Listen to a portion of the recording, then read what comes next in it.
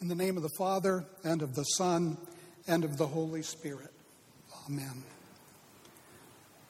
Some Bible scholars say that Psalm 62 was written about the time of Absalom's conspiracy, when King David's own son was plotting to dethrone him and to become king of the united kingdoms of Judah and Israel. And it looked like Absalom had a pretty good chance of succeeding. Despite Absalom's growing base of power and threatening insurgents, David wrote this psalm, punctuated with patience and confidence in his Lord.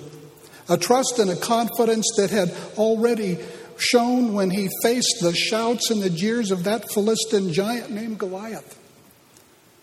Do you remember what David said to Goliath?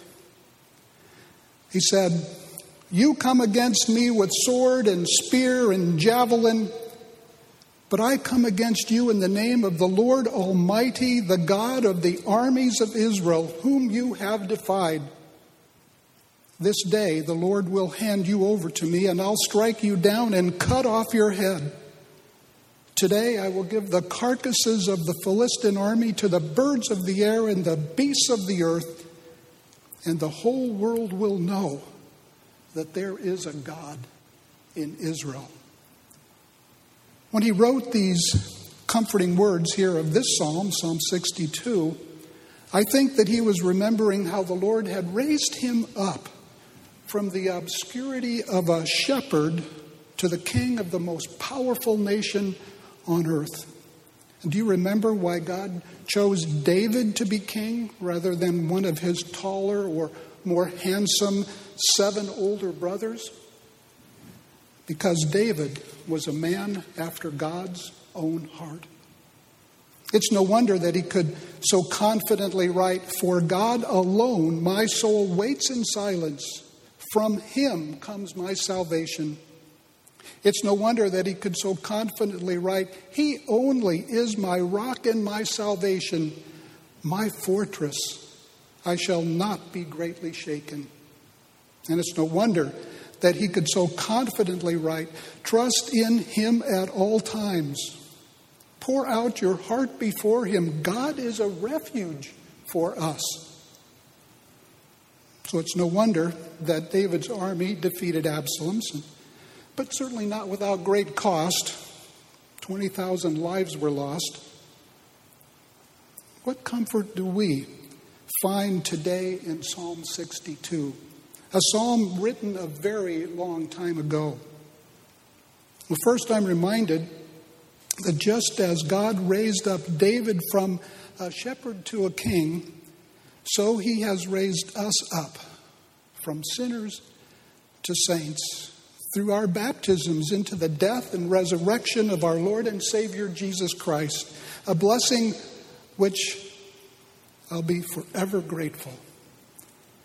Second, I'm reminded that when I face the Goliaths in my life, I will wait for God alone to save me here in time and hereafter in eternity. Do you want to know what some of the Goliaths in my life have looked like? How about university tuition? How about relationship issues? How about the graduate record examination? How about graduate degree programs? How about starting a college with 1 building and 5 faculty and 36 students? But do you know what I've discovered? That with the Lord fighting your battles, the tables are turned.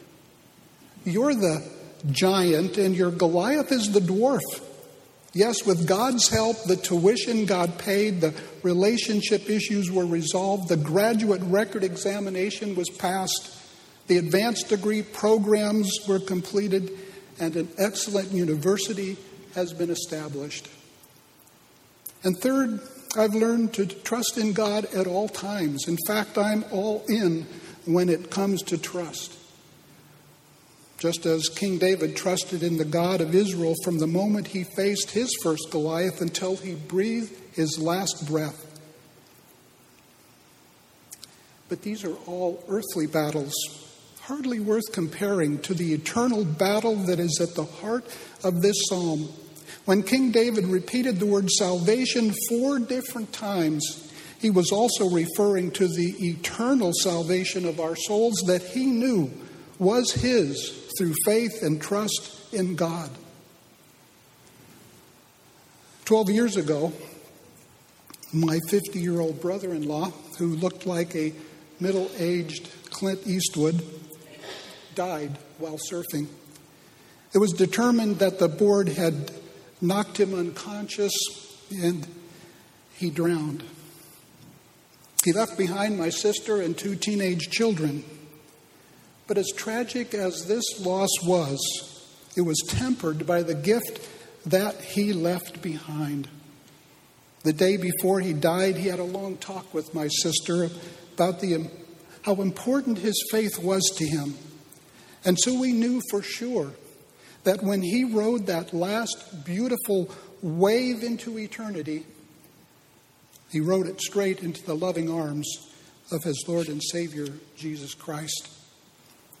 During my message at his funeral, I was able to share his powerful confession and to show the cloth napkin that had been used during his adult baptism, much to the comfort of all.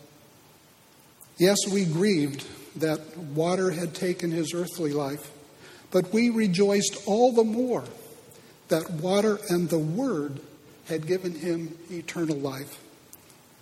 So when the giant problems come your way, turn to Psalm 62 and repeat with King David, "For God alone my soul waits in silence.